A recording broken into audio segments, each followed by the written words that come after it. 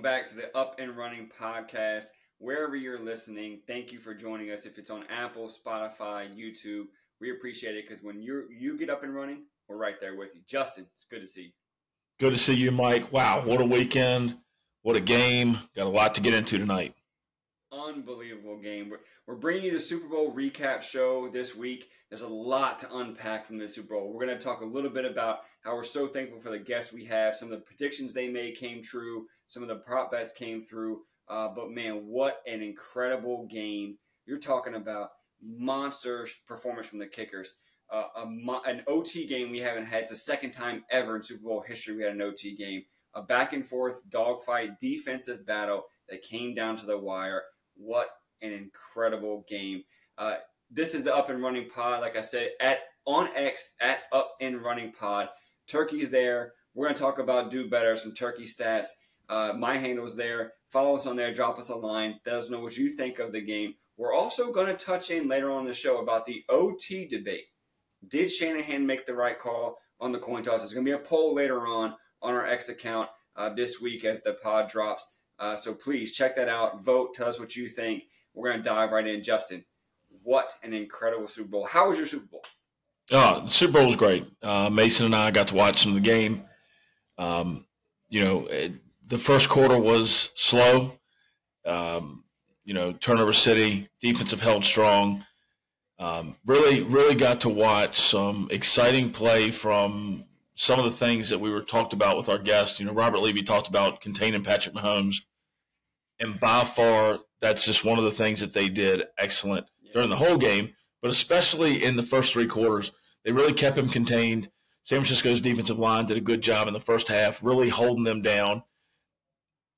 San Francisco, their offense went after them. Kansas City's defense stood up. Those cornerbacks absolutely dominated some of these receivers, from Debo and Jennings, just really took control of the game as far as the defensive backfield went. Yeah, listen, I thought one of the biggest moments for me was when McCaffrey fumbled in the first quarter. When he fumbles, it was almost like, Rocky IV when it's like, the Russians cut. It's like, McCaffrey fumbled? What are we doing here? Right? Yep. Again, shout out to Carl Weathers, too. Apollo Creed passing away, so sad to see that. But that's the moment I felt. I mean, maybe I had, Carl Weathers and Chubbs on my mind, but when McCaffrey fumbled, I was like, wow, he's human. Here we go. It's not Purdy making the mistake. It's their best player, arguably the best player in the NFL, makes a fumble. Heck of a defensive play, though, I can tell you. That wasn't just McCaffrey just dropping the ball. It got knocked out. It was a great play.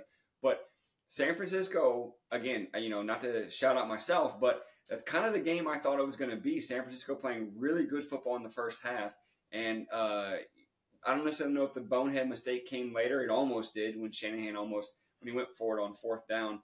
Instead of taking the 3, which they ended up taking 3 anyway. But San Francisco played really great football in the first half.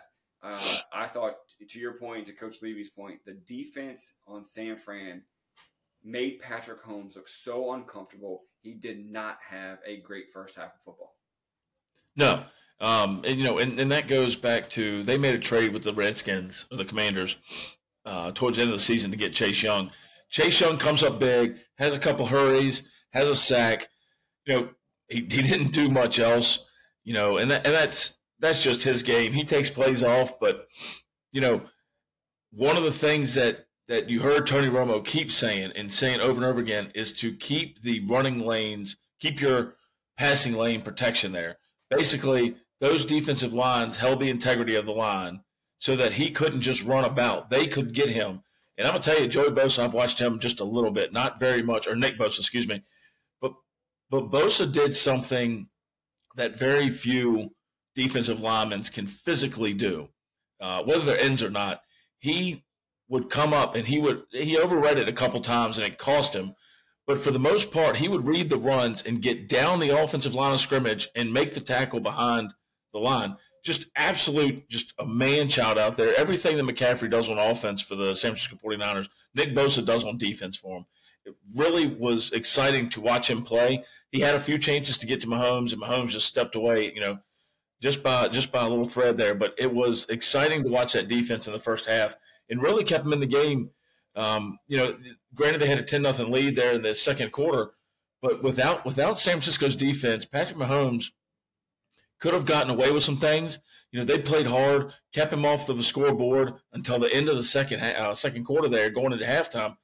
Yeah. The offense wasn't doing much. The fumble hurt. That was a long drive, but the offense wasn't doing much. Obviously, you talk about the score, first half 10-3. So Sure.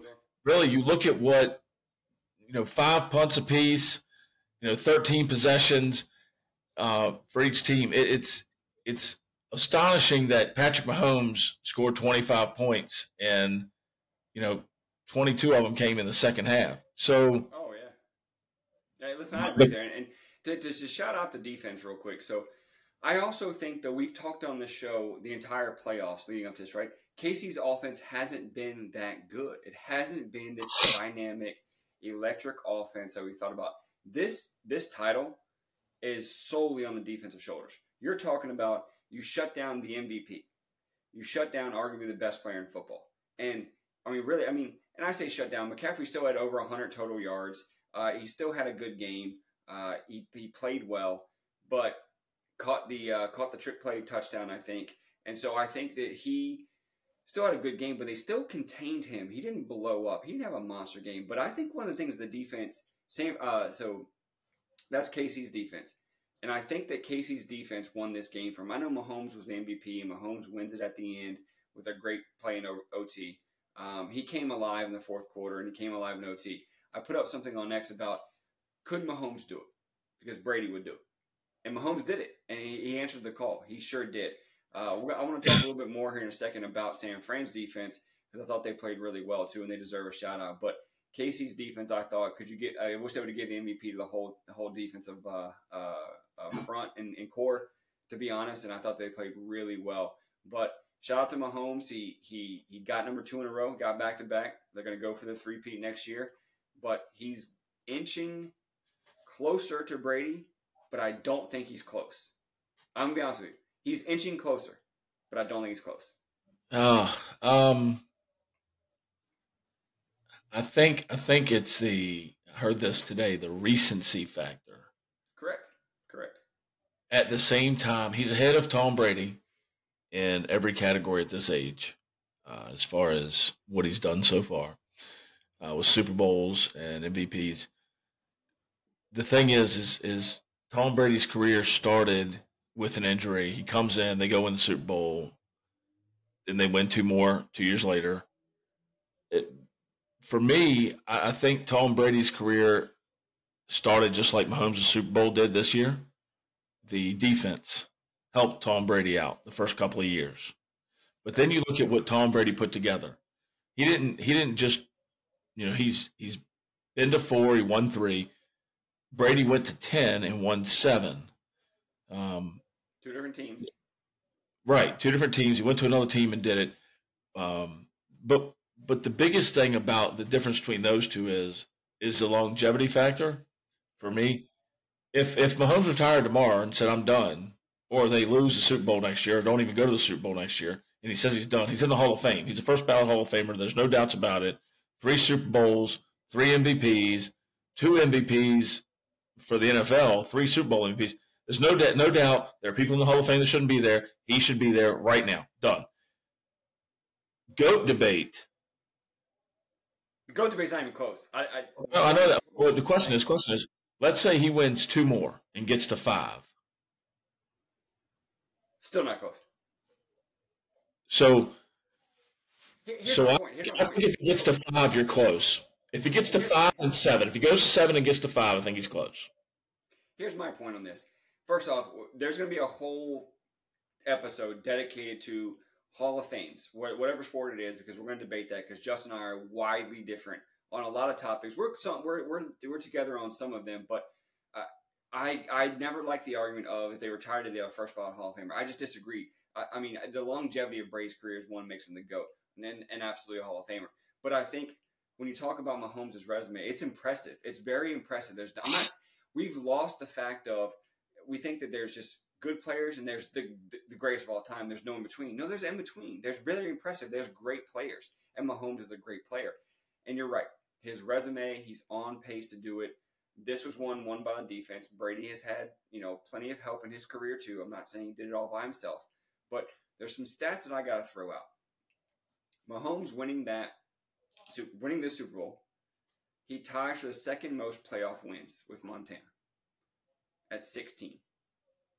Brady is the all-time leader at 35 playoff wins. It's double what they have, and plus a little extra. At the same time, this is another impressive stat.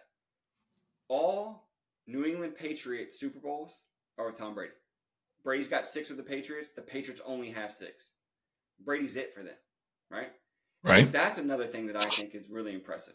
Again, Brady going to 10, winning 7 is an incredible feat. I think Mahomes is getting closer, but I don't think he's close, if that makes any sense. No, so I don't think he's close. Don't get me wrong. I don't think he's close. I'm saying, but he's on a pace to be there. There's not a quarterback that we have seen that has come out hot that has been to 2+ Super Bowls in his first 5, 6 years, won 3, and his only loss is to Tom Brady. I don't know. There's no come back to bite him if Mahomes gets 7 or 8 Super Bowls. That will always come back to. Oh, I agree. And if Kyle Shanahan never gets to play the Chiefs again in the Super Bowl, he'll never be greater than Andy Reid, no matter what he does, right? Sure. But back to Mahomes. So here's the thing. He's already tied the original GOAT, if you want to talk about Montana, right? He's already tied him on playoff wins. He will surpass him at some point. Unless something catastrophic happens, knock on wood, he'll pass him. So he's already passed number 2, okay, as far as playoff wins, if that's what we'll use a barometer. And there are a lot of other things I know that I'm just saying. Sure. I don't think he's close to Tom Brady.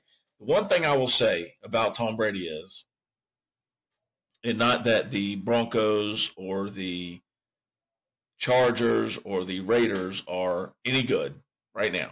They're all awful. Brady also played at a time, with the exception of 3 years, he was injured in the 2 years that Rex Ryan was coaching the Jets and they went to the NFC Championship game. Those 3 years are the only years that Tom Brady had to play against good teams in his division. Yeah, the division doesn't matter though. He gets a playoff spot. He gets a playoff spot. I'm not saying it does. Hold on. Yeah, you get a playoff spot, but there's a chance that Mahomes might not. He might be in the same situation next year, the wild card.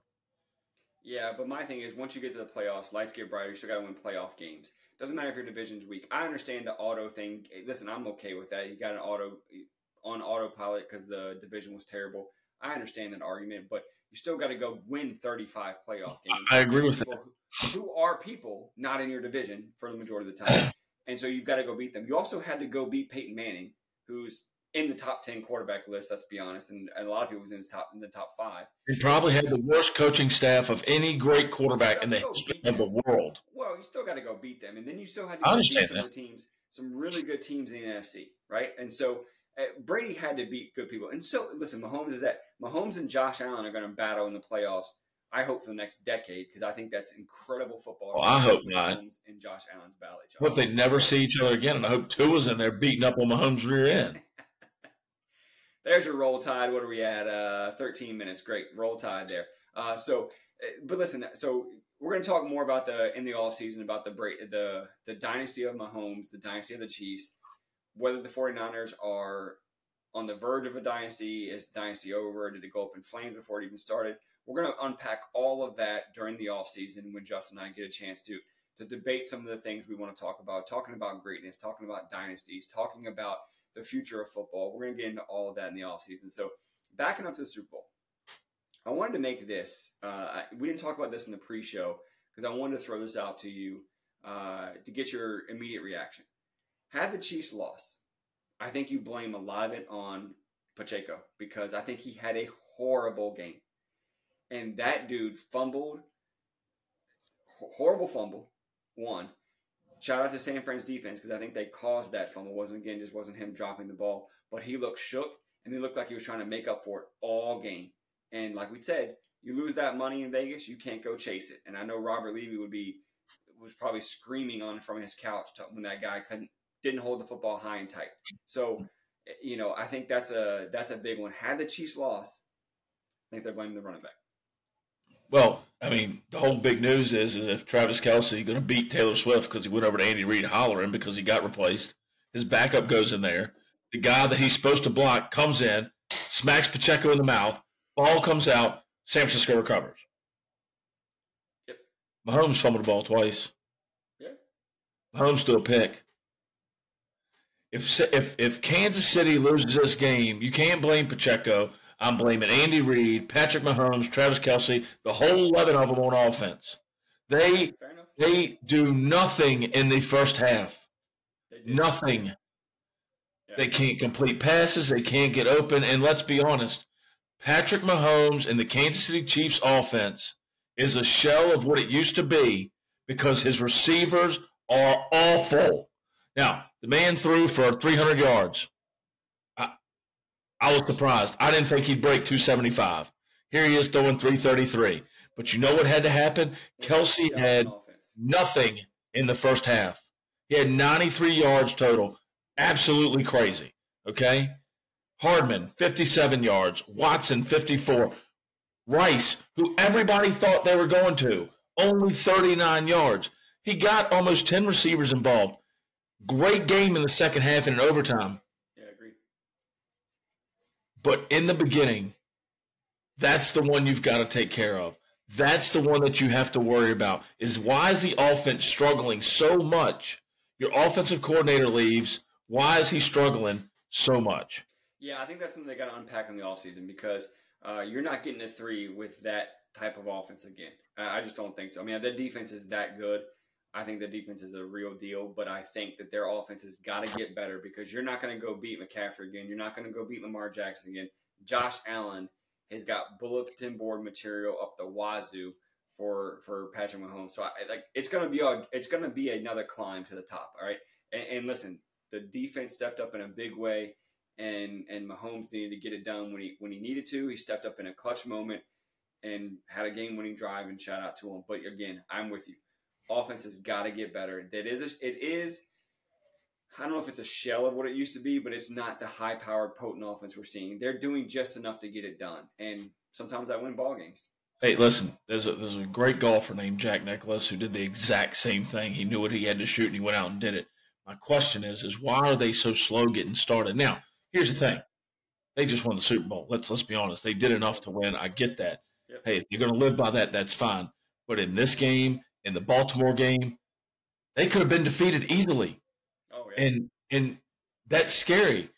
But what's scary is they've got a draft coming up, and they're going to find some holes, and they're going to find some stars to fill them, and they might be better than they've ever been. They're one receiver and probably one or two offensive linemen away from having an offense nobody can touch. And as long as Travis Kelce's around and you've got that blanket, it's a lock. They're going to be the best team in the AFC. Again, the sportsbooks are idiots. They're saying San Francisco's the favorite. And I'm sorry. I think Brock Purdy had a good game. But you've got to stop betting against Patrick Mahomes. Another reason that I don't understand why these coaches allow their teams to kick for 3 points when you've got to face a guy that does nothing but annihilate defenses once he figures you out. Oh. And that's exactly what he did in the overtime. He did it the last 2 drives of the game, the regular fourth quarter. So 3 drives, he just dominated. No, he did. He did. And talk about kicking it for 3. We got to pause for a second because I've got to step up and say the kickers showed up in a big way. They had one job and they absolutely performed. One of the greatest kicking displays I've seen. 3 field goals over 50 yards, 2 of them 55 and greater, which cashed some prop bets. I think Tallman shouted out one of those prop bets as having an over 55 or 55 and over field goal. 3 of them over 50, 2 55 and over. What a performance from both teams. Record. I got to give a shout out there. 2 records broken, and then I think a quarter later or so, or 2 quarters later, it's broken again. Incredible kicking performance. And again, that's what we talk about when you have one job. Those guys stepped up in a monster way and excelled. Shout out to the kickers. Step up till they didn't. Blocked extra point. Are you serious? Yeah, listen, everybody wants to blame the kicker on that one. I get he drills it low. I get it. I understand he drills it low, but sometimes people make great plays, and that's just making a great play. Got his hand up in the right spot, found the lane, and blocks the kick. Listen, the kick was low. I understand. I get it. Online with power, he makes it if the hand's not there. But again, sometimes defensive players make great plays. When I talk about kickers making kicks, I'm talking about when you have a 27-yard and you block it right, snap it left. If he makes extra point, well, and we could say anything about what ifs and this happened, that was no, you can't play extra point. It's got to be in between the goalposts every time. There's no I kicked it low. You can't kick it low. I mean, these guys defensive make plays. They blocks the kick. Listen, I'm the biggest one that says kickers have one job to do, but sometimes there are going to be plays where defensive steps up and makes an incredible play. Nothing you can do about it. Just like a quarterback putting the ball on the money and the receiver's right there to catch it, and the defender comes out of nowhere and swats it down. Sometimes defenses make great plays. That's why there's a defense.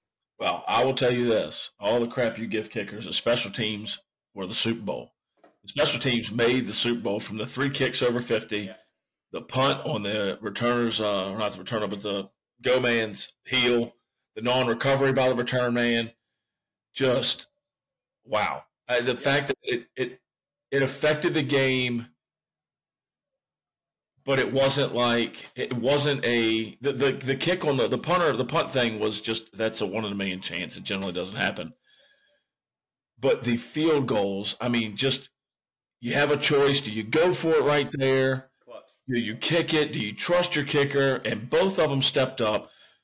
Moody sets the record. Then Buckner gets up there and pounds one a yard further. He sets the record after him. Just phenomenal that it didn't cost the game. It wasn't the reason the game was lost, right? Like impressive, yeah. No matter, I joke about the extra point. I mean, things happen. You still have to overcome that. You can't leave it in the hands of them. You should have scored more points to the king of field goals. But at the end of the day, to see them just like you want, them to do their job when they have to do it, whether it's in 3 seconds to go in the fourth quarter or it's 3 quarters left to play in the case of San Francisco, they did their job. And I really thought it was special because Moody's not necessarily a guaranteed kicker, obviously, but he goes up, he steps up and gets the scoring going for San Francisco. It was a really good moment for him. Yeah, it was. And that's I also think coming down to it as well, one of the interesting things we talked about was, and I definitely was looking for this in the second half, was Shanahan's bonehead play, right? And I thought it came when it's in the fourth quarter. They're in scoring range. They're in the red zone.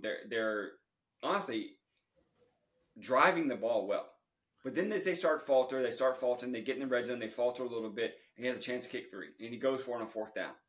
And I literally turned to Austin, who's going to be on the show later on.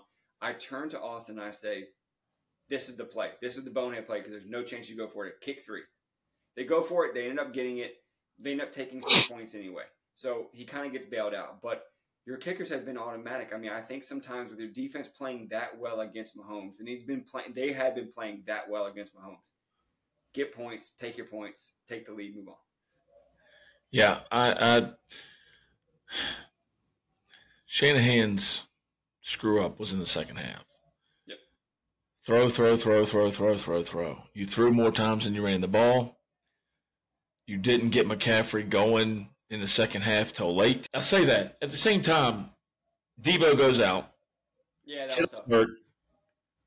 You lose your second best defensive player in Greenlaw, maybe a third behind Warner. That was awful to see. You never want to see that happen. I mean, no. He's hyped. He's excited. He runs on the field, bang, Achilles, and it's just like, you just cringe at that kind of stuff. Yeah, and part of the problem with him going out is when they change the defense up, they bring a safety in that doesn't know the coverages that was sitting on his couch a couple weeks ago. So all that said, you talk about Shanahan. This is the 3rd Super Bowl he's been up by 10-plus points and lost. One of them, he was up 25. He's the offensive coordinator in one of them. 2 of them, he's a head coach. But as an offensive coordinator, you're up 10 points. You know better than to kick field goals. And I told in the pregame show, lights get brighter, and I don't think he can handle it. And that's why so here's the question that was posed today on a show I watch. Andy Reid in Philadelphia had the best team in the 2000s in the NFC. They went to the NFC Championship game. They only won Super Bowl, but they were constant in the NFC Championship game. Nothing. Goes to Kansas City, makes Alex Smith a better quarterback. Then he gets his kid, Patrick Mahomes, goes to 4 out of 5 Super Bowls, wins 3 of them. Do you think Shanahan needs to move? That's a great question. So the only thing I will say is you're talking about Andy Reid in the 2000s. There was a man by the name of Tom Brady in the other league. And you're talking about something where, for some of it, not all of it, for some of it, right? But at the same time, you're talking about, could that be the same setup that Shanahan's in? Because the man in the other league is Patrick Mahomes, and he's lost to him every single time. So right. The moving doesn't fix anything for me, in my opinion. Moving doesn't change anything because you're still going to have to go beat Mahomes. Whether if you move the AFC team, it's an AFC title game. If it's an NFC again, you're going to have to face him in the Super Bowl. I think it comes down to where Shanahan's got to figure something out. He's an offensive genius. He's a brilliant young mind. The problem is, again, when you start outthinking yourself, when you start doubting yourself, I don't think that he has that clutch gene. Because like you said, he's up 25 points as the OC. He's up 10 twice as a head coach, and he loses. At some point, you have to realize you just may not have that clutch gene. Because then the doubt keeps in, it's like, am I always going to lose? And I'm sure that's starting to creep in. I hope it doesn't. But I don't think moving makes a difference. I don't. I mean, so what? I don't know if we want to dive in this right now. What do you fix? What do you fix? You can't say nothing about the quarterback. Yeah, you can't say nothing about the running back. You got to get healthy receivers. I mean, is George Kittle done? You know, I thought he was a kind of non-existent in the game. I didn't really. Well, listen, those quarterbacks and those linebackers, him and Debo and Ayuk weren't touching balls. I can tell you right now, they were on them. They were tight coverage. It was defensively in the backfield. Kansas City knew what they were doing, and Chris Jones showed up on like 5 plays. But Brock Purdy had time. Okay, I'm tired of hearing he didn't have time. He's short. He doesn't know how to throw like Breeze does, but he had time. He didn't have. He's got to stop holding the ball. Let the ball go. You know? I'll tell you this. I think so. When you say like, what is there to fix, right? I think we look at it one dimensional. Like we got to fix something on the team. It might not be that. It might be where there's got to be an assistant head coach that takes over late game stuff for him, or an assistant that in the defensive side that takes over all of that kind of stuff. Because again, you've had opportunities and you can't clutch up. You can't clutch and get things done. There have been clutch athletes and clutch coaches in our life that we've watched that step up in big ways and get things done. Look at Nick Saban. Nick Saban's one of the clutchest coaches you can come across. Do you think Nick Saban's losing 10-point ball games in the title game? No, he's not. Do you think Nick Saban's ever lost up 25 points? I bet you, whoever stat guy's out there that listens to this, go back and research that. I bet you Nick Saban's never lost a 25. I can tell you now, that ain't ever happened. But that's my point, though. Like sometimes people just don't have that clutch gene. For an example, when Carmelo Anthony was like in his second or third year, I said to everyone I was in a group chat with, he'll never win a title. He'll never win a title. He doesn't have it. He does not have that clutch gene. He never did. There are people that just can't win the big game. They can't do it. Yeah, but you talk about the other guy. I mean, goodness, look at who he came out with. I mean, he had to go. Kobe Bryant's in LA when he's in Denver. God forbid he came to the East and had to face the Celtics or LeBron. I'll say it right now. Shanahan will never win a Super Bowl. Okay. We talk about bowl predictions. Mike Mills has been drinking a lot of bourbon tonight. Never win a Super Bowl. Here's my thing. I want to bring up to you right now. Shanahan, how about this? Kyle Shanahan as a head coach will never win a Super Bowl. Kyle Shanahan as a head coach will never win a Super Bowl. He's lost 3 Super Bowls to the GOAT and possibly the future GOAT. He lost with Matt Ryan, who nobody would bet for against Tom Brady, and he lost with Jimmy Garoppolo, who the Patriots let go because they knew he was the next GOAT, and he lost with Brock Purdy. I tell you what, I heard a rumor today. Give me Kirk Cousins. Give me Kirk Cousins. Oh, you can't win. No one can win with Kirk Cousins. Give me Kirk Cousins and Shanahan's offense. Watch it. Watch him go to the Super Bowl and beat Mahomesy. I'll tell you right now. Look at who he had against Patrick Mahomes. You can't tell me. Okay, I agree with what you're saying. Patrick Mahomes, get out of here. Get out of here. In Shanahan's offense, I think he's better than Brock Purdy. The question has always been, can Tom Brady leave the Patriots and win? The answer was yes. Can Brock Purdy leave the San Francisco 49ers and be as good as he was this year on another top 10 team? The answer is no. Correct. The answer is no. I agree. So you have to improve at Purdy fan either. I don't think he's that good. I don't think Purdy's that good. Listen. You know what I love about him? It's his faith. I love his faith. I think he's a decent quarterback, but he's not great. He's not elite. If you replace Garoppolo or Purdy with an elite quarterback, you're not putting up field goals anymore. You're scoring one more touchdown to win the game. In what world is Kirk Cousins an elite quarterback? In what world? In what world has he played for a team where he could be elite? Oh, the Vikings and the Redskins? Yeah, and if everything's... We talk about this all the time. If Tom Brady had gone to the Cleveland Browns, is he Tom Brady or is he a 6th-round draft pick that bust out? Tom Brady. Oh my gosh! Are you kidding me? I'm losing my mind right now.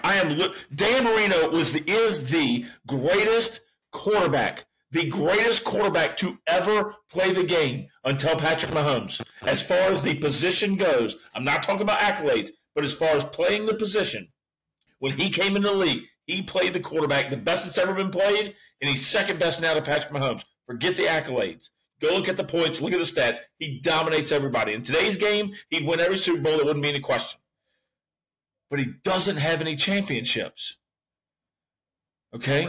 Because the team around him... Football player and the greatest quarterback there. Tom Brady is the absolute greatest to ever play the game. His first 3 Super Bowls he had nothing to do with. His first 3 Super Bowls are defensive-based. Put him on the Browns, he would have done it. Because here's my point. Greatness finds a way to win. Greatness finds a way to step up because that's why they're great. When you talk about, Shanahan had to face the GOAT. He had to face Brady. He had to face Mahomes. The reason they're face Mahomes or they're face Brady, that's why that's a saying, is because they are great. They step up and find ways to win. If Shanahan was great, he would have won all 3 Super Bowls. That's my point. You're hypothetically saying that he's so good he should do this. If he is, do it. Because in the end of the day, men lie, women lie, numbers don't. And he didn't win. Listen, I'm a huge Marino fan. I think Marino is skillfully one of the best quarterbacks to ever play the game. From my pure skill standpoint, absolutely. But when you talk about greatest to ever play the game, it's Tom Brady. And Brady's the greatest player to ever play. Brady's also one of the greatest athletes of all time across all sports. One of. Well, I mean, I agree with that. But here's the thing. Go back to all this. So when he was an offensive coordinator in Atlanta, should have scored more points. He had Matt Ryan. Everyone would call him Matty Ice. Matt Ryan wasn't that good. MVP or not that good. Not better than Tom Brady. What I'm saying is I agree with you. You need to find a way to get it done. The problem is he's got subpar quarterback play. The lights get brighter. Are the lights necessarily getting brighter for Shanahan? Yes. Has he made a coaching mistake here and there? But so has Andy Reid. The difference is his players can overcome what Purdy and Garoppolo couldn't. And you got McCaffrey in the fold. McCaffrey doesn't fumble right there. We're not talking about this. We're talking about, man, is San Francisco building a dynasty? But the greatest player to play the game today, I don't care about Patrick Mahomes, the greatest player to play the game today, Christian McCaffrey, fumbled on the first drive, losing 7 points. I get it. Listen, I'm not arguing that. But again, we're going to unpack this later throughout the offseason. A quick reset in the show. This is the Up and Running Pod. Follow us on X at Up and Running Pod. We're on Spotify, YouTube, Apple. We want to give a quick shout out to all the guests that came on the Super Bowl preview show. Coach Levy, Tommen, Maddie B, Mason. Thank you all for taking time out of your day. Thank you for taking your time to give our listeners your thoughts, your predictions, whether it was the over and under, prop bets, whatever it was. We really wanted to say thank you all for coming on the show. We appreciate that. We're going to have, if you do like guests and if you're one of our listeners and you're excited about the guests coming up, we do have a couple more guests lined up. We're going to have one on the recap show. We're going to get some when it gets into heavy to baseball season. Also going to have a March Madness guest for you. There's plenty of other guest lines up, so you don't have to just keep listening to Turkey and myself if that makes you bored. I heard that though. So we're definitely going to have those guests on again. They were great guests. I thought they all had a lot of unique aspects and different dynamic to say. So Justin and I aren't done debating the Brady Mahomes thing. That's going to happen throughout the offseason. So more to get to on that. But let's talk about a debate that is going on right now, Justin. a lot of heat on Shanahan. And listen, I've already made my bold prediction. You know how I feel about him. A lot of heat on him for this OT, for overtime rules. For those that don't know, overtime rules were different. And the overtime rules say that each team's going to get a possession. So I'm going to walk and set the scene. I'm going to start this off first. I think you're going to bring it home and close it for us on this one. But the coin toss happens. San Francisco wins. And they're roasting Shanahan for taking the ball first. Here is where I will come to his defense. I think he was made the best decision possible. He takes the ball first because your defense was out there gassed trying to stop Mahomes, and they didn't. You also get a chance to get the ball twice versus Mahomes getting it once, because if you both score touchdowns, you get the ball again. So you avoid Mahomes having the ball twice. You also give Brock Purdy a chance to go down and score with no added pressure. No, I have to go get 6. I only need 3, whatever it may be. You have no pressure. You can run your offense. And you put the pressure on your defense after giving them a break and saying, look, we need one stop. You give us one stop, it's over. I think it was a great decision. Yeah. So if you go back and look at it, with about 8-9 minutes left to play, maybe 10 minutes left to play, Kansas City gets the ball. They go on a 12-play drive. That's 6-7 minutes there. But the defense on the field, that's probably a 10, 15-minute drive there when you calculate the time, not just on the field, right? San Francisco gets the ball back. They come down, drive down to a field goal, only take 3 minutes off the clock. Defense is right back on the field for 11 plays, 64 yards for Kansas City to kick a field goal. That's not a long time. It was a 2-minute drill there, but that's a lot of time for your defense to be on the field back to back. They're trying to go hard. They're trying to get the stop, win the Super Bowl. They tie the game up, take a knee, and then boom, you win the coin toss, you get the ball. Versus giving Kansas City the ball and having to put your defense right back out there after 23 plays. It's a great way to get your defense a rest, get them breathing, get some fluids in them, get them some oxygen, because your offense went out there, went 67 yards for 7 minutes and 38 seconds. Now they're rested. The issue with it is he didn't score a touchdown. And that's where people are going to roast him. He had 3rd and 4 inside the 10, didn't go for it, which I don't know that you can. Kicks a field goal. Mahomes is going to do his thing. 13 plays, 4th and 1, he gets it.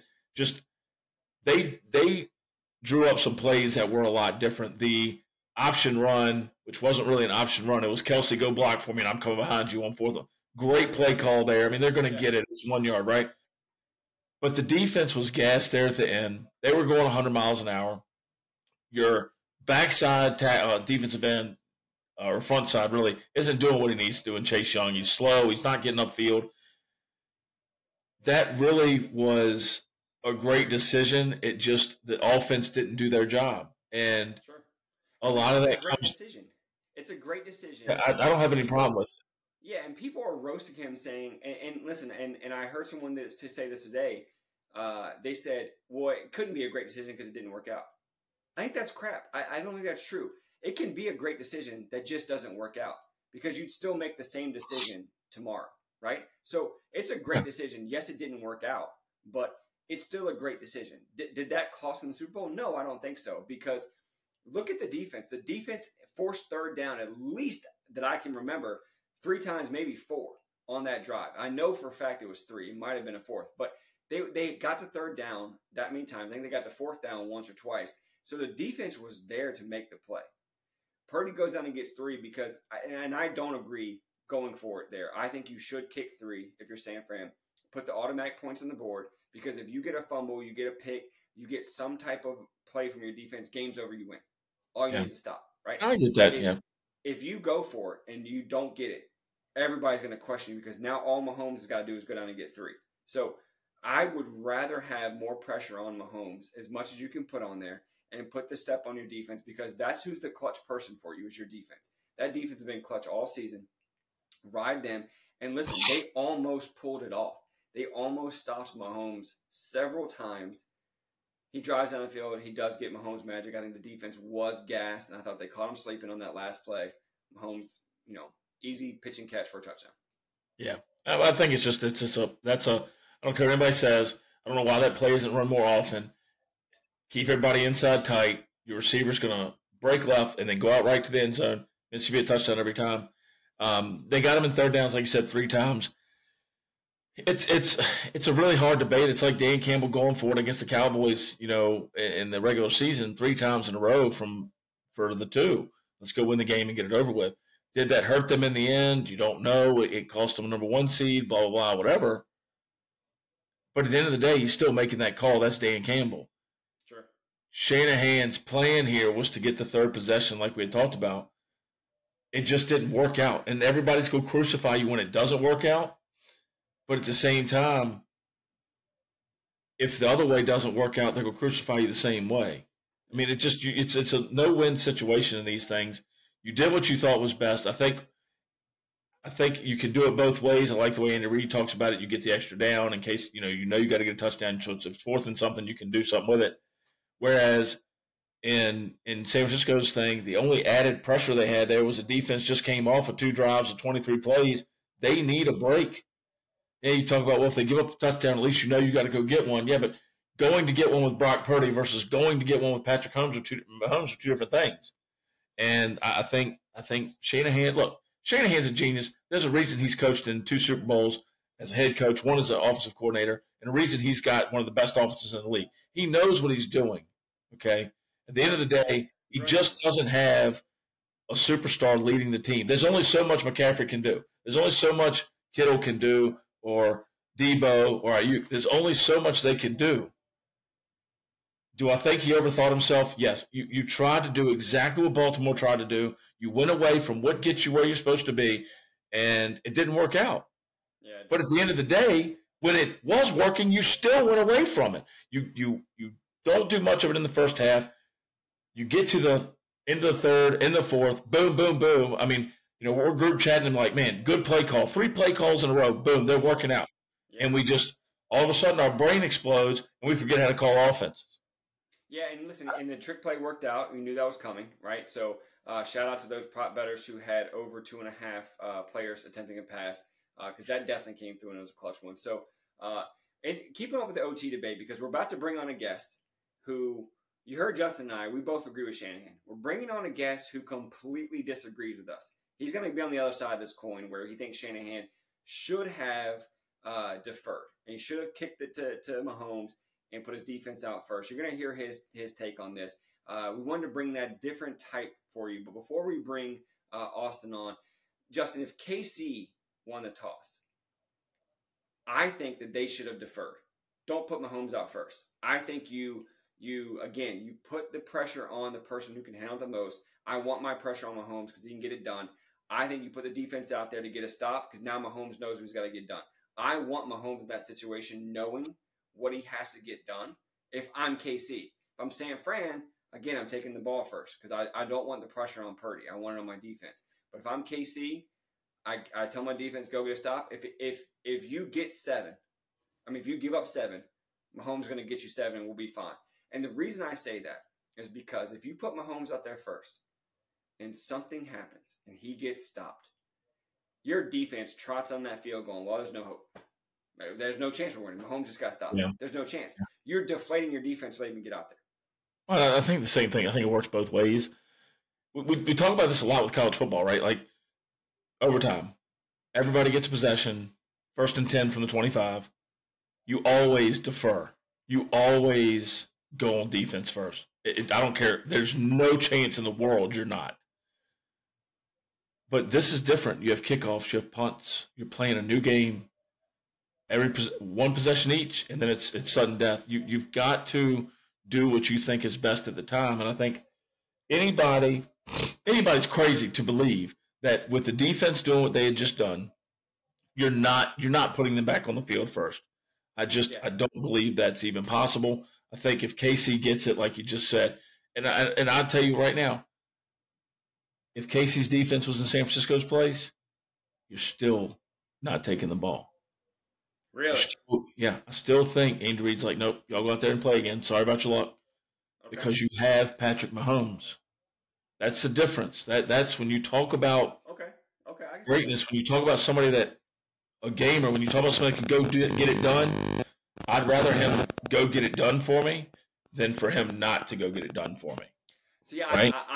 I'm of the mindset of if I have Patrick Mahomes, I want him to have as much information and also the pressure and weight on his shoulders because I know he can handle it. That's my rock. That's my rock star. That's my superstar. That's my MVP. That's my leader on the team. I want him to be able to determine. And so at that point, if he needs to go 4 on 4th, if he needs to get up 7, he needs to get 3, whatever it may be, that's what I want to have happen. So that's why I give him the ball second. And I understand the argument of, well, you give Mahomes a chance to get it twice. Mahomes may only need it once. If your defense gets out there and gets a stop, Mahomes only needs it once to get a score. But at the same time, if your defense gives up 7, now the whole team's riding on Mahomes' back, which is where you want them to be. I want them riding on their back. I don't want them riding on the defense's back. Which is probably where he wants to be. But again, look at the game. It's not a 45-43 game. It was 19-19. Nobody's driving up and down the field in 2 possessions, scoring a touchdown or field goal. So just let it roll, you know? Well, and to bring up 19-19, I wanted to bring this up earlier when we were talking about Super Bowl prop bets. How about all the people in Super Bowl squares around the country and listeners listening to this show? How thrilled were they because you saw some of the most unique Super Bowl square numbers? 9s, 5s, it was 6s. It was wild to see Super Bowl square numbers. I mean, no one... If you drew up Super Bowl squares and you had 5-2, you didn't think you had a prayer. You had there's no chance. Hate life. Yeah. If you had 9-9, you were like, I don't have a prayer at winning. But you get your payout. However your payouts pay, whether it was into the 4th, before OT, or it was, when it's a score change, whatever it may be. You never thought you were going to get paid. No, it was a 5-2 wins, and that's like that. There's no chance. 5-2 swept the whole thing at the end. That's crazy to me. So, what a wild game, and also, before we get into bringing Austin on, we want to talk about some of the Vegas bets too. Some of the prop bets cashed in big. PJ in the group chat hits purple Gatorade. And I think you shouted out purple Gatorade on the pre-show, if I'm not mistaken. I know we talked about yellow and orange being some of the favorites. You were hoping it was orange. But purple showed up in a big way. We had the coin toss. I lost. I had tails, as I always do. But purple Gatorade, PJ making a big collection. And another favorite one we talked about was McCaffrey anytime score, Kelsey anytime score. Kelsey did not get one, so the books took a lot of profit on that one. But Justin, how did Vegas end up? So Vegas struggled a little bit. They were down $9 million from their average. They made around $4 million in the sports books there at Vegas, normally bringing in about 13. A lot of it has to do with the overtime, catching that over. A lot of the books had 46.5 versus 47.5. Yep. The Kelsey thing kept them kind of close because a lot of people had Kelsey anytime score. I mean, who wouldn't, right? Christian McCaffrey, you're taking a bath on that. He had 15 touchdowns on the year. With the one in the Super Bowl. So, I mean, what are you going to do there, right? I think the OT was plus 3,000 for it to go into overtime. I think I saw on one book. So well, it's not just that. You look at Patrick Mahomes yards, 333, Brock Purdy yards, touchdowns, interceptions, the 2 fumbles for Patrick Mahomes. The crazy thing is brought the field goal over 55. Right. So Kyle brings up the field goal piece, not 1 but 2. And talking about a late game. It wasn't even a late game. This is in the middle of the game when nothing really, wasn't a big deal. Like over 2.5 pass attempts by a player, or over 2.5 players attempting a pass. That catch. Right. Yeah. And Coach Levy said that McCaffrey might throw a touchdown pass. He didn't, but he caught a touchdown pass from another player, who also is one of the first since Nick Foles to catch and throw for a touchdown in the Super Bowl. Yeah, I mean, really, the crazy the crazy prop bets, right? Like throw and catch for a touchdown, which you're only getting at sports books, really, generally in Vegas. Very odd to have those on BetMGM or ESPN Bet, whatever you use. But I mean, the numbers were outstanding. I mean, they had to have been large for things like that. Bigger things hit. The one that didn't hit, that everybody with it, that you and Brueggemann both called, was the under, and I was extremely surprised. Of course, a touchdown for San Francisco in the overtime would have caused it, but absolutely really thought this game was going to go there. And until the second half started and Kansas City remembered, well, we play offense too. I mean, not just an under, but under 20 points. I mean, we were at 13 at halftime. So definitely Vegas didn't do great, but they always win, and they won a ton. They won a ton. The money they brought in this week from the visitors, they said Monday morning after the Super Bowl, 575 business jets pulled out of that airport. Just absolutely insane. One of the best Super Bowls we've seen in years. Yeah, it was, and it was really exciting. And I think the Vegas taking a bath, like I'm never going to be apologizing for that. That place gets plenty of my money, your money, everybody else's money, so they'll be fine. But I thought the biggest one was so many people took San Fran money line, and so the Vegas, it had that been the other way around, and you're taking Mahomes.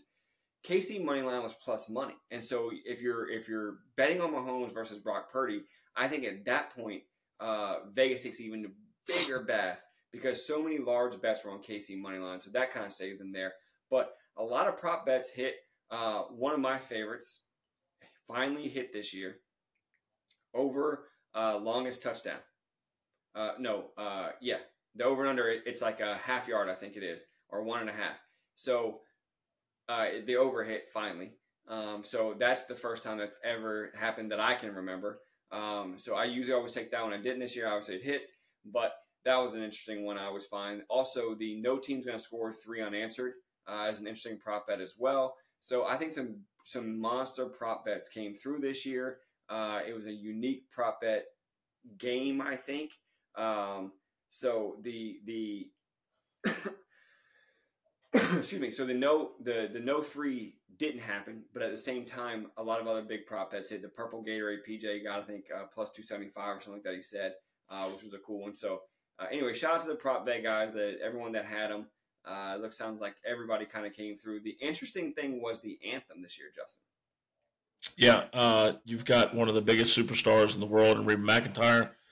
She comes out, does her thing. The music really was crazy. I mean, you had a halftime show there with Usher, which was going to be huge. And I'm sure we'll get that in a minute. But really interesting the acts they had come perform early on, especially with a country singer doing it. She's known for her long ballads, but did a great job. Yeah, and she was right on the number, they said. She was like right there on the number. Had she not given a couple pauses or whatever, I think she would have been clear under. So interesting to see what that. Our guest is definitely going to talk about that as well. So, but we've talked about the over and under. We shouted that out with the anthem. We shouted out with the coin toss, and so much money has been on that. So job well done from Vegas. Job well done from the prop bets. Thought it was cool. Usher. Let's talk about Usher. I thought his halftime performance was very good. I thought the performance was great. I thought bringing out Alicia Keys. I'm the huge Alicia Keys fan, so that was cool. I actually got up off the couch when that happened, so I was cool to see Alicia. But I thought Usher did the hits, brought some of the old school, new school in. I thought it was great. So I thought it was a great nostalgia-like halftime show. For those of us born in the 80s, you bring Usher in, you bring Alicia Keys in, you get Lil Jon's in there. He's great. We've got a lot of music that we listened to growing up that was popular when we were in middle of high school. But Usher, man, you might want to get on the treadmill, work out a little bit. Boy, you was sweating. I mean, looked tired, gassed. From the guy whose nickname is Turkey. Hey, listen, I get that, but I'm not on stage at the Super Bowl. Now, if they want me, I'll go do some karaoke, sing some Shameless. Listen. One of the best karaoke singers anyone listening to this podcast has ever seen. You know that is true. I thought that the last 5 minutes of the show were great, and then it had to end, and they didn't know what to do with the ending. Yeah.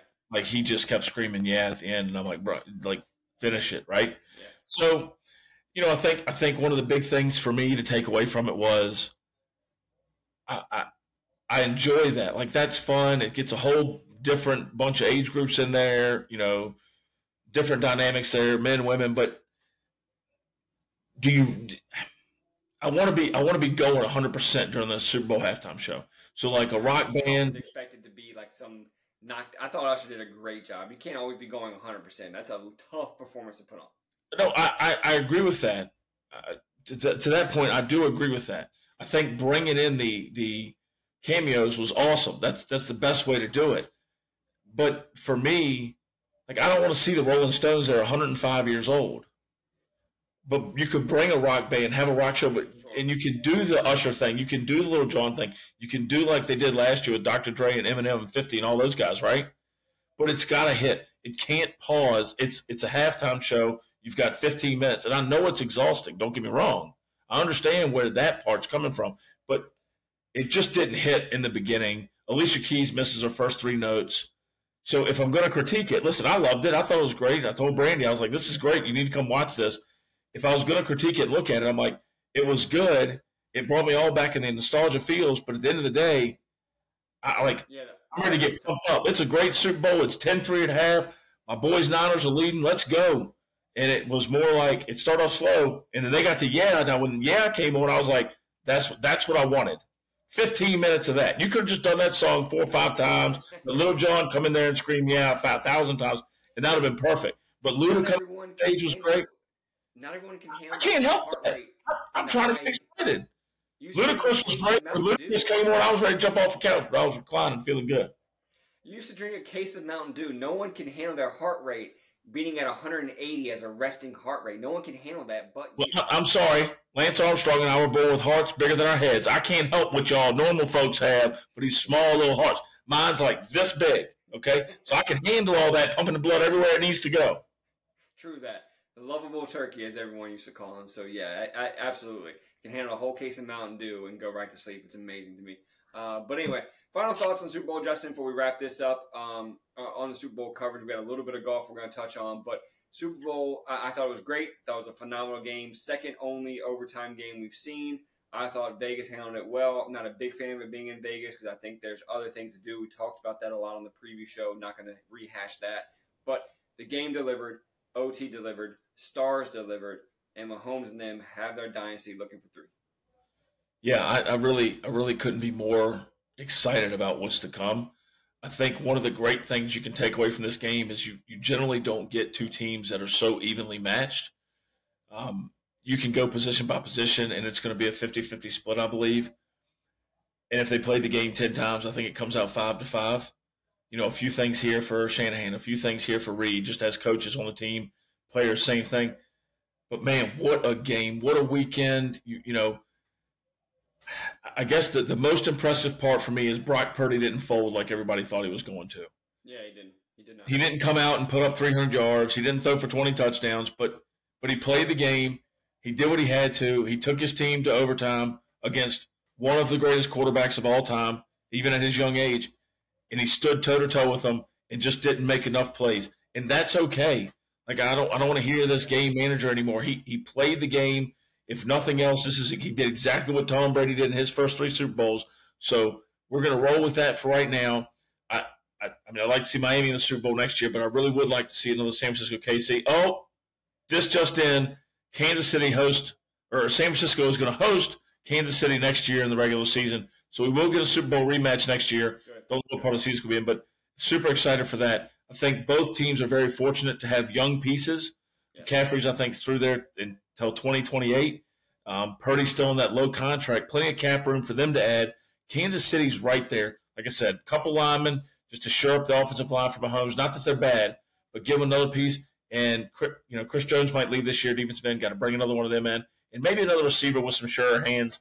The question is, being that they have all this capital with them now, do you trade up and maybe get Marvin Harrison Jr.? That's a topic for another day, but definitely think Kansas City and San Francisco are on their way to keep doing this, battling it out in the championship games, and then hopefully make it to the Super Bowl a couple more times. Yeah, good point. Yeah, a lot to unpack this offseason. We're definitely going to talk about predictions going forward, what Justin and I think about, and what we see for next year. We're going to have that as a preview of the NFL Draft Show coming in April, so stay tuned for that. So, Justin, from one party to the next, Waste Management Phoenix Open was an absolute party.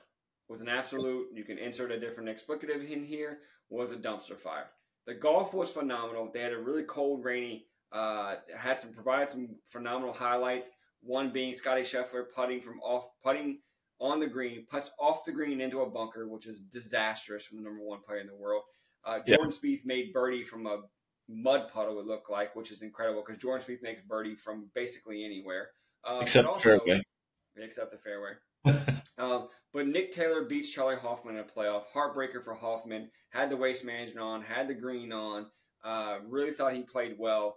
Nick Taylor just clutch approach shot after clutch approach shot gets it done. But that was the golf. What we really are here to talk about is, again, the party that it was. Justin, did the waste management get out of hand? Yes. Now, that's coming a lot. If Turkey says it gets out of hand, let me tell you, it got out of hand, folks. So I've been watching the show on Netflix about golf, and one thing that one of the players I don't like says is that golf is a gentleman's game. Waste Management Phoenix Open has nothing to do with gentlemen at all. At the 16th hole, or so you thought. This week, the rain. I mean, the West Coast is getting drilled this week. Last week, Pebble Beach was shortened. My issue with the waste management is this.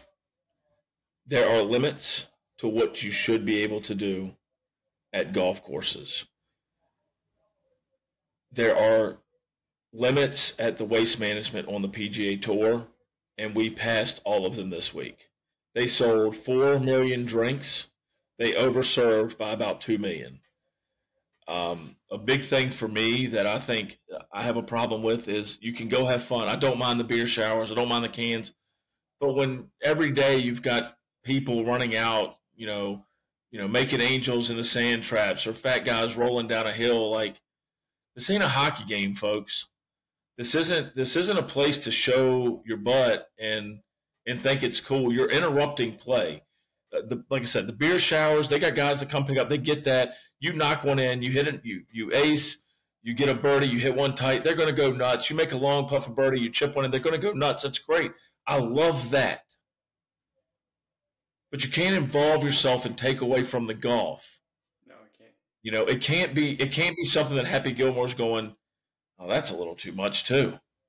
Listen, this is my this is my hashtag do better section. If you're a fan of the Waste Management Open, you should be ashamed of yourself at how some of them acted. Do better. And I say that because I have no problem with the beer showers on 16. Someone hits it close. The fans get into it. I think last year, Joel Damon had a ball. Was it Tom Hoagie had a great time when he lifted his shirt up or whoever? Oh, yeah. So that's all fun and games, and that's what makes it fun. This year went way past that line. And to your point about over-serving, it got dangerous. Someone fell from the grandstands. They said there was at least 10 people blacked out that had to get, taken to an ambulance, taken to a hospital. So this has gotten dangerous. I'm all for the fun. I love the rowdiness. I think the 16-hole setup is great. I've actually gotten a chance to play that course when the setup was already there. So I've seen it. I've never been to the Waste Management Open, but I've played a couple weeks after it and where it was still up, and it's an incredible view. It's an incredible environment. Maybe we'll post that video to X of the T-ball I hit on 16 there. But it's an incredible atmosphere, and I think it's fun. And I love the fact that golf's getting more enjoyable, more social. Everyone's having a good time. But when you're rolling around in the mud, sliding down, ruining the golf course, when you're making snow angels, interrupting people's play, when you're heckling golfers to the point they have to stop their round to come talk to you, to try to get you either kicked out or shut up or something, then you're taken away from the sport. Then you're being ridiculous. And then to the point where some people have had to get carried out or put on a stretcher. I'm all for having fun, but now it got dangerous. And to your point of over-serving, the tour's got to do something to limit that because that event can't go away. It's an incredible event. That 16th hole is an incredible environment. I mean, we have the Tiger raising the roof videos. We have the aces on 16, which are incredible. I don't want that to go away because it's a fun, enjoyable sport. People go have fun at it. But one, take care of yourself. It's not worth your life falling 20 feet from a grandstand. It's not worth damaging your health that serious. It's just not. No party ever is. And at the same time, you've also got to respect the game, respect the players that are playing for millions of dollars. Because if they don't play, we have nothing to go watch. And it's vice versa, right? If no one watches, they don't play for that much money. So I get the point, it's vice versa. But hashtag do better. do better, please, because next year it cannot be worse. It cannot be the same. It's got to get cleaned up. Yeah, it's just a respect thing. If you don't respect God, it's no different than you go down to your local dirt track and you get to hole number three, and nobody's fixing divots. The rule in that is just for everybody watching, fix one and then somebody else's. But we play a course. We've played it many times, you and I, Queenfield. And I don't mind if you go play golf and you suck and you're a plus 18 or you're an 18 handicap. I have no problem with that. But respect the game. And I think that's what's lost on the waste management. And it's funny because we've been talking about this the last couple of weeks. This is exactly what LIV is promoting, golf but louder. But the PGA Tour, just like everything they've screwed up in the last 24 months, screwed this up. You're punishing the millions of people that show up to that tournament or hundreds of thousands of people that show up to that tournament because a select few, let's say it's 5,000 of them, can't control themselves. There's no way you're not going to mass control this because money powers everything. So they sold 4 million drinks, Mike. Even if that's at $2 a pop, that's $8 million right there. Boom. And we know it's not that. And that shows the greed because you're willing to hurt someone's health. All right. Because if they're past, cognitive behavior and they can't think straight because they're too drunk, stop serving them. Right. They don't know to say no at that point. Right. Or if you're a friend of someone that's there, look, be a friend then. Be a real friend. Help them out. And listen, we've had plenty of drinks before. We've gone with people that have drank way too much, and we've taken care of them, you and I both. So you have to be that friend if you're in that group. I'm all for having fun. I'm all for the beer showers and everything like that. It's a great time. But again, take care of yourself. Take care of the person next to you. We have to be each other's keeper on this because, again, your life is at stake because anytime an accident can happen like that or no one wants a trip to the hospital with alcohol poisoning. That's just ridiculous. No, I mean, the waste management will end up being like the Philadelphia Eagles football stadium. Got to put a prison right there, and you can get all the rowdy ones in there. But just a sad thing. Sad thing for one of the best tournaments on tour. One of the tournaments I look forward to, and I'll be honest with you. ESPN Plus had the coverage in 16. I watched that a lot. That's a lot of fun to watch. And then I watched a lot of golf shots. I did follow Justin Thomas and Jordan Spieth. Followed a little bit of Scheffler. There was a really tight field up top. I mean, yeah, it was a good tournament. Good golf too. Yeah, it wasn't bad as far as there's a big competition right now who the best golfers are on either tour, and Scheffler, Burns, Thomas, Spieth, a couple others. Obviously Taylor and Hoffman going into a playoff, but the leaderboard was full of winners, and let's just go ahead and state this right now. The tournament can start with 156 players, and then they get it down. Okay, they have cuts and things like that. But let's not forget that every week somebody can have a good week. These fields are not limited except for the signature events. I'm tired of hearing look at that leaderboard when you still have some of the greatest players in the world playing, and they're getting up there, but other guys are going to have weeks. They're just not consistent. So if Scheffler shoots a minus 16 or minus 15, it's fine if he doesn't win. But just know he's still up there in the top 10 of these tournaments. I am so sick of that argument when the waste management had a great field in it, and the stars came out. They just didn't finish, where you wanted them to, but they also played in horrendous weather.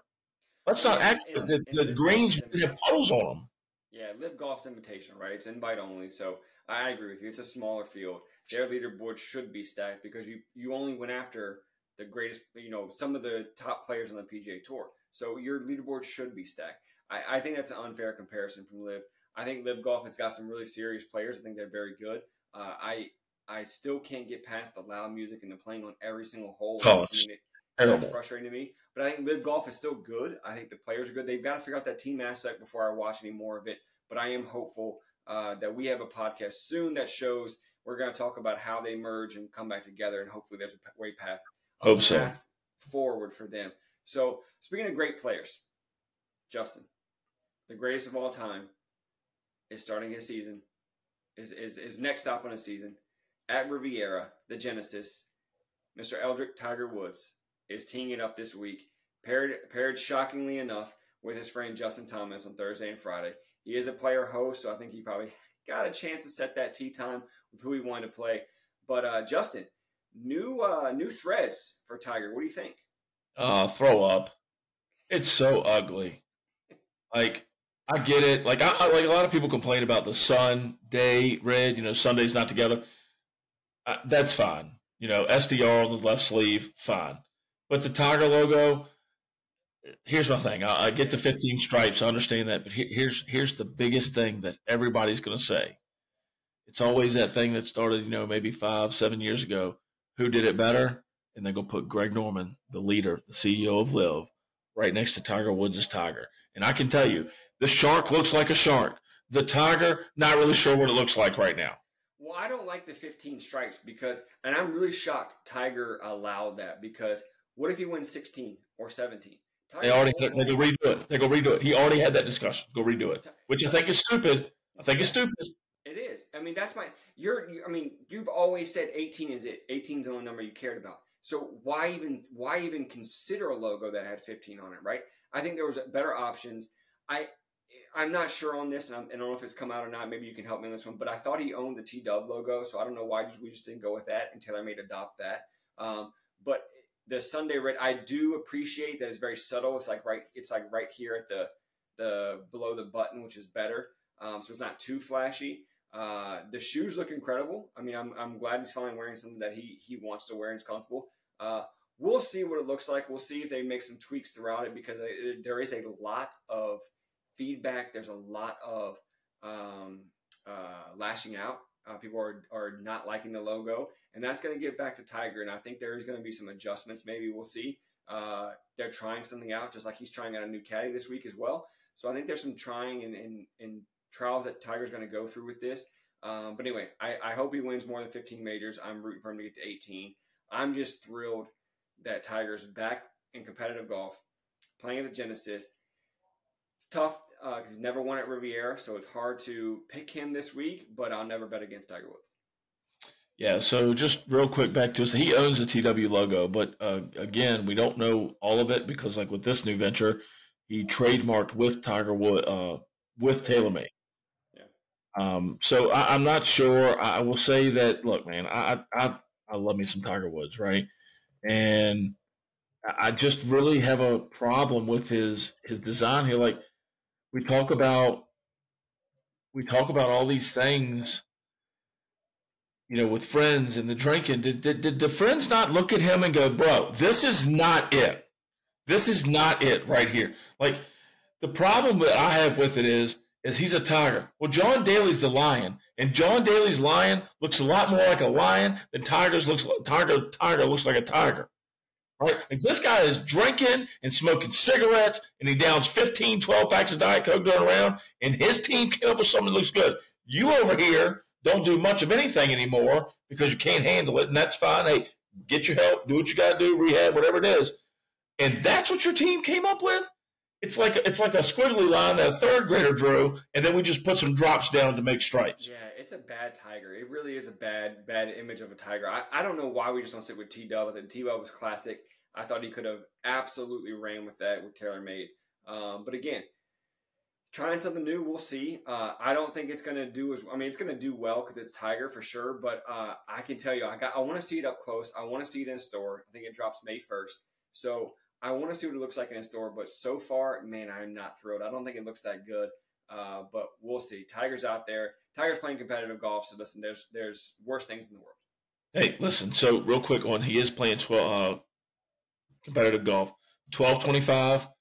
Him and Justin Thomas paired up with Gary Woodland. Had brain surgery last year. He's recovered. Got the sponsors exemption for this week. So really excited to see how Woodland does. He's a guy I've always liked. Always, thought his story was just amazing. But yeah, so Woodland's back in the fold this week too. That's something to look forward to. You touched on the LIV Golf there for a minute, and I did the fantasy the last 2 weeks. It's a free thing. You can go on the app. You build your team. You pick 4 players or 5 players. You get a substitute if you need it. And Dustin Johnson came out this weekend and won. Second place. Taylor Gooch, I think. Taylor Gooch. Yeah. LIV Player of the Year last year. Right. And we talked about the top players, and I'd love to have those guys back on the PGA Tour. Oh, I would too. Right? The Smash team won, which Gooch, finishes second. He wins the team title too. Koepka, another great one I'd love to have back. Kokrick and McDowell, who McDowell didn't have anything, hadn't been doing well, and he didn't necessarily play well this week, or great this week. Let me take that back. But they brought something different. They did their own party hole in Vegas. My question last week was, or would have been last week, was how are they going to fill the stands? And you know what they did? They filled the stands. They had celebrities. They had a special celebrity, Tommy Fleetwood. Don't sleep on Fleetwood going to LIV. But just no chance. I hate saying this. I hate saying this because I'm really, Mike, I'm not a big fan of LIV. Don't like them. Don't really care what anybody says. I'm so glad to hear the news that Phil Mickelson won't be playing anymore. He's going to a board seat to help with other things. But they know what they're doing running a tournament. They competed with Phoenix. They probably won on the look because Phoenix had all the bad stuff going on. They're starting to get to a point where their momentum is increasing. And the PGA Tour, with Monahan at the helm, is going down. And quite frankly, Brandel Chamblee and Jay Monahan can get on the next blue rocket that goes out of Jeff Bezos' house and send them right onto the moon with no food provisions and see how long they last. Because they love talking that S all the time. And I just got to get rid of them. Just the mouthpiece on Brandel Chamblee has got to go. It's one thing I will tell you right now. I was not a great athlete at any point in my life. I played high school sports. Brandel Chamblee had a couple starts on the PGA Tour, and he acts like he's Tiger Woods or Jack Nicklaus, and I cannot stand that. Couldn't stand it with Johnny Miller. Can't stand it with this guy. And not that I want them to be like praise and LIV, but your points, you've made your point. Stop bringing up the fact that they're murderous people. That's fine. The PGA Tour has played in Saudi Arabia. They've taken money from them. They're trying to take money from them now. Stop being such a hypocrite. Because that tournament they ran this weekend completely dominated what Waste Management did. Completely dominated. They're beating the same drum. The thing that I can't stand about Chamblee is he beats the same drum over and over. It's the same thing he said for 3 straight years. And it's like, okay, we get it. We know how you feel. Move on to the golf. Move on to something else. Move on to discussing the players, the tournament, whatever. It's always the same thing, and that's what's frustrating. I agree. Listen, I'm a big proponent on leadership, and I think Jay Monahan's leadership has run it in the ground. The tour wasn't happy prior to LIV coming out. They were unhappy with Monahan's service as the commissioner, and now I guess he's going to be the CEO now of this new PGA Tour Enterprises. And I think the problem is this: you've got to get rid of the bad leadership. You were in this spot partly because of Monahan. Everyone wants to blame Norman. You got to have some of that blame on Monahan too, because you're here because he let it get this bad, and now you're trying to clean it up with him. Why? New blood. New commissioner, new CEO, whatever it is, and I think the tour changes around because you're right. LIV momentum is coming up. LIV momentum is getting better. And LIV Golf instituted something that throughout the Ryder Cup, in all of our group chats, we were all blowing up social media, each other, group chats, whatever it may be. They wouldn't show the golf. The coverage started early hours in the morning. And only the diehard golf fans. Myself, I was up. I was watching the first tee ball. I know many of the guys in the group chat weren't. I think it was just Matty B and I that were up watching the first tee ball. And they wouldn't show the golf. The only people that are up are diehard golf fans. The casual fans not up. The commercial doesn't appease any of us. So you're flooding us with commercials. LIV Golf institutes something that's showing every golf shot, or you have a chance to watch every golf shot. Yeah. They instituted that. And that's something the tour needs to figure out because people watch golf to watch the golf shots, not to hear about the history of the course and this and that and everything else. So again, change Monahan. But to your point on Chamblee, he's got to change his tune. We get how you feel. No one's going to forget it. But move on. Let's go. Yeah. Well, I think the biggest thing, one thing, Mike, I will say that I thoroughly enjoy with LIV that I think it's crazy. I can't believe I'm going to say this. The shotgun start, okay? The shotgun start at LIV Golf when you're following X to play.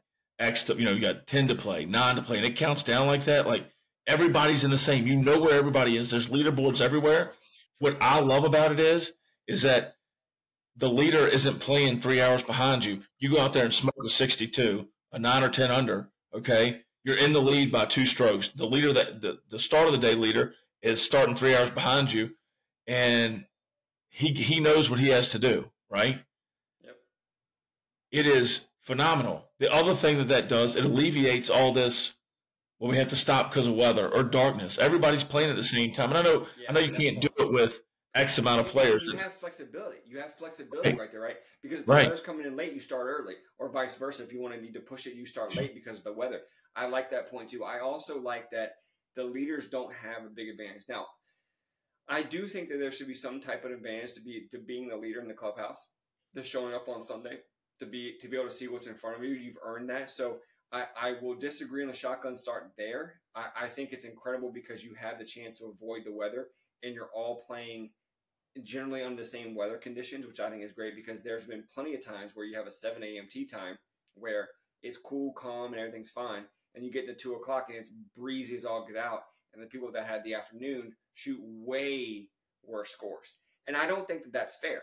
So I do like the shotgun start for everyone playing the same weather, same course at the same time. I think that's phenomenal. The downside is I do think it puts the leaders at a disadvantage because if you've played well all week, you should have some type of advantage or honors in a sense where you get to see what happens in front of you. Well, so to that point, though, you think about the Open Championship. You go over across the pond, and a storm comes in at, let's say, 1 o'clock in the afternoon. Well, you have an afternoon tee time on Thursday, and that means Friday you got a morning tee time. I So know. you're playing in the storm in the morning. You're playing in the storm, or It's the not. storm at night. You're playing the storm at night. Listen, I'm with you. The Thursday Friday thing for me is fair. The start times. I mean, I get that. You play once in the afternoon, you play once in the morning. The cookie's going to crumble one way here and there. It happens, right? But Saturday and Sunday, run up. Because you have such big fields, right? You have 65, which is 17 more than golf and ties. So, or than live. What I would do is I would get the guys in, let's say 40th and on, or 36th and past, run them through in the morning. See you bye. Y'all get y'all's rounds out the way.